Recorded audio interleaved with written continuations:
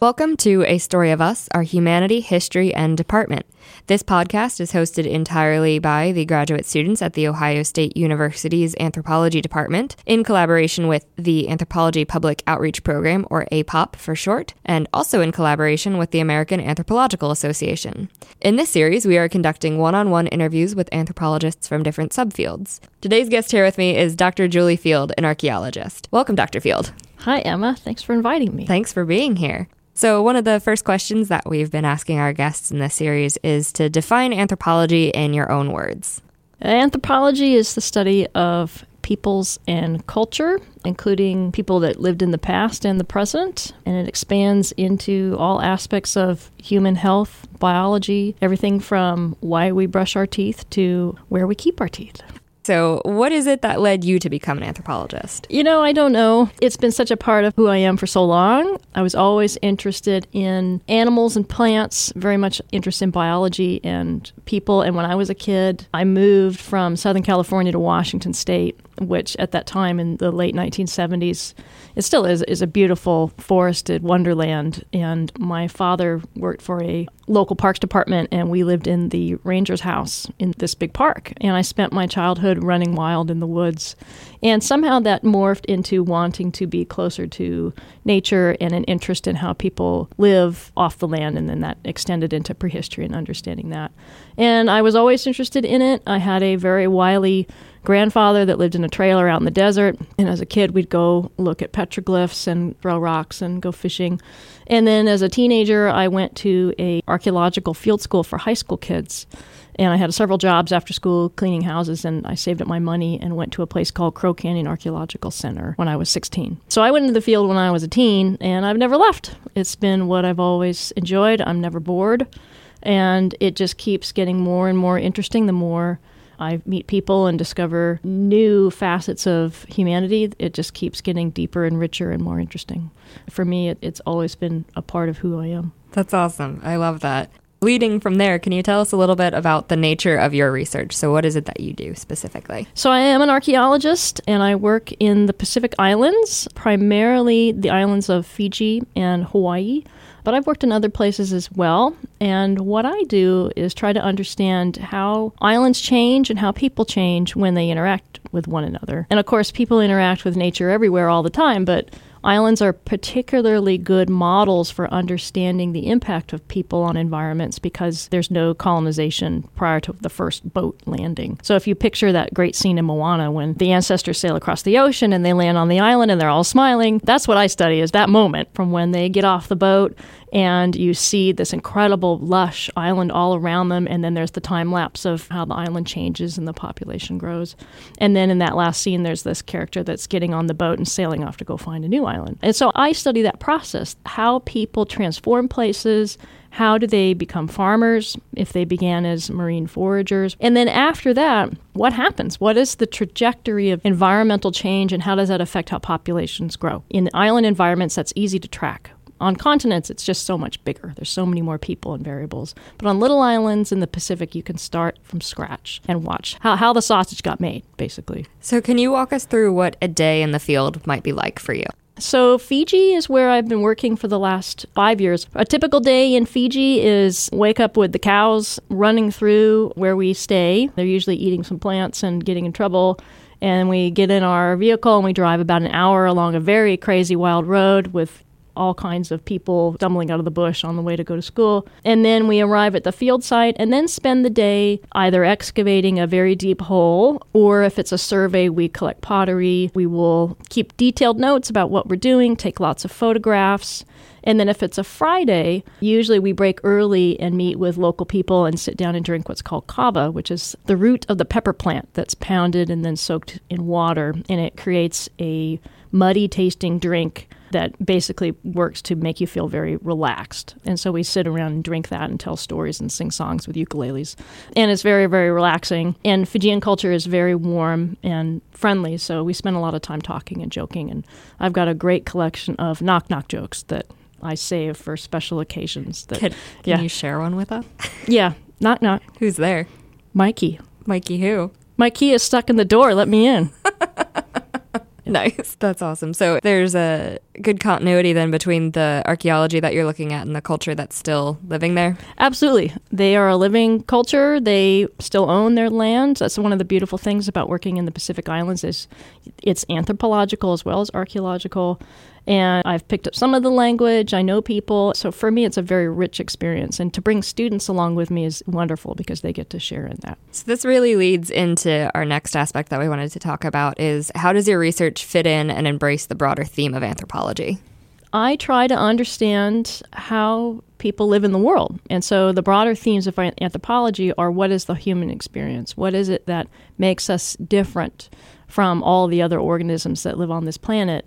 And there's a lot of ways you can define what humanity is, but archaeology allows us to look at the trajectory of that experience. So my research looks at really how we have a dynamic relationship with ourselves and with the rest of the planet, and how does that unfold over time. And that gives us an idea as to where we've been, and it tells us about where we're going. And it gives us sort of a suite of ideas for really seeing how the outcome of interactions can unfold. Because there are a number of scenarios in the past where societies, they didn't collapse necessarily, but they stopped doing what they were doing that looked really fabulous at the time. And people started to do something else. And that gives us a model for how we move forward if we're able to convey that to the leaders that be. When anthropologists and archaeologists start screaming that this is unsustainable, I think that they should be heeded because oftentimes the same processes that unfolded in the past that ended up in people packing up and leaving are some of the things that we see happening now. And so it provides us with a set of models for how things might happen. That's a really great way to look at it. And we've been touching on, but not really directly addressing diversity. And so that's one of the last things that I want to provoke you about. And we're big on provocation here. So how does your research contribute to our understanding of human diversity, both in the past and the present? And that's one of the things that I love about archaeology is you very much have the past that you're looking at and you have the present that you're drinking kava with. So there's a number of ways you can define diversity. You can define it as biological diversity or cultural diversity. You can even define it as diversity of thought, diversity of ideology. And archaeology, of course, you can't know what people were thinking in the past. You can only see really the results of their decisions. And there often are times in archaeology where you can see an incredible diversity of choices that people made in the past. And then sometimes they get winnowed down to just a few choices.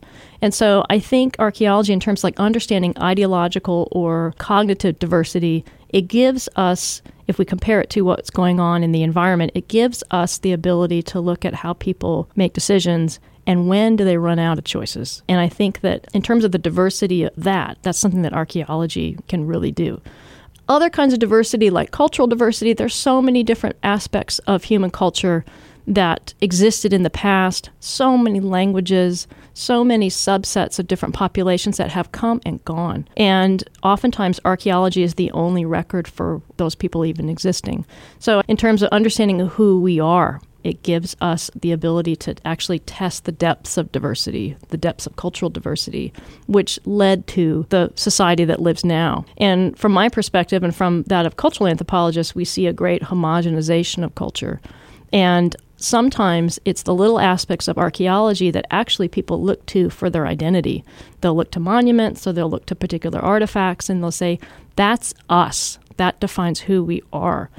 And it's because that little piece of the past, which is some little aspect of diversity that has survived to the present, is so iconic.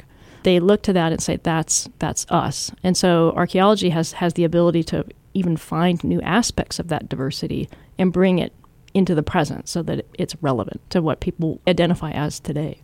Can you explain for our listeners a little bit about the homogenization of culture that you just mentioned? I mean it as in we're all interacting with one another. We're all exchanging information about how to live our lives. And there is just a general trend towards a loss of uniqueness. As you join the greater collective, you let go of the things that were a part of your smaller population. And as populations are growing and we're all kind of connecting digitally, these little things like languages or certain cultural traditions, they get dropped. People just forget and they move on. And so we lose that uniqueness. And that's not to say that it's a process where we're all going to end up being the same. There's going to be more diversity emerging out of this pool. It's the same as what we use for biology, where we look at the advent of innovation. But culturally, right now, we're in a great moment of connection between all the different populations of the world in the different languages, and we're going to be creating something new. But all of the things that existed in the past will slip away, and whether we revive them or not is up to us. But I really see the world of the next 100 years being vastly different from the world of the last 1,000 years.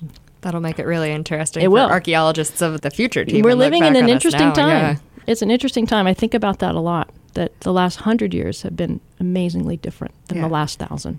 And I'm sure you mentioned the islands as being a great place to see these changes. It brings me back to thinking about Darwin's finches. Yes. Where each time you move an island and there's the change to whatever the island can provide. And then once again, coming back to Moana and remembering the scene when everything starts dying and they start running out of choices. And you were talking about diversity of choices and how do you make that? So, it's never boring. No. And you've taught a course relating to Moana, right? Or you've brought Moana into your... I do. I teach archaeology of the Pacific Islands here at Ohio State University, and it's a fun class to teach. I do incorporate aspects of that film into the class, but there's so much beyond that movie to explore about different cultures and different traditions and everything from why do some societies develop into state-level societies where others do not, even if they're on islands that are very similar. Why is that? So that's a big part of the class, is talking comparatively about different island societies.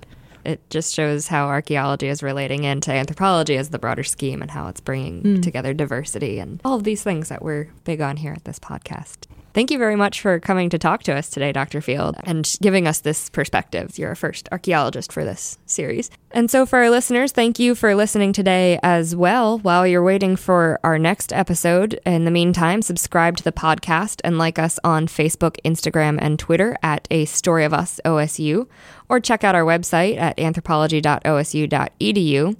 And leave us a review of the show on iTunes. Remember, the more reviews we have, the easier it is for people to find the show and fall in love with it just like you did. As always, this podcast is produced in collaboration with the American Anthropological Association. We hope you join us next time as we continue to explore A Story of Us, our humanity, history, and department. And don't forget, in the meantime, while you're waiting to hear from us, we want to hear from you. Provoke us.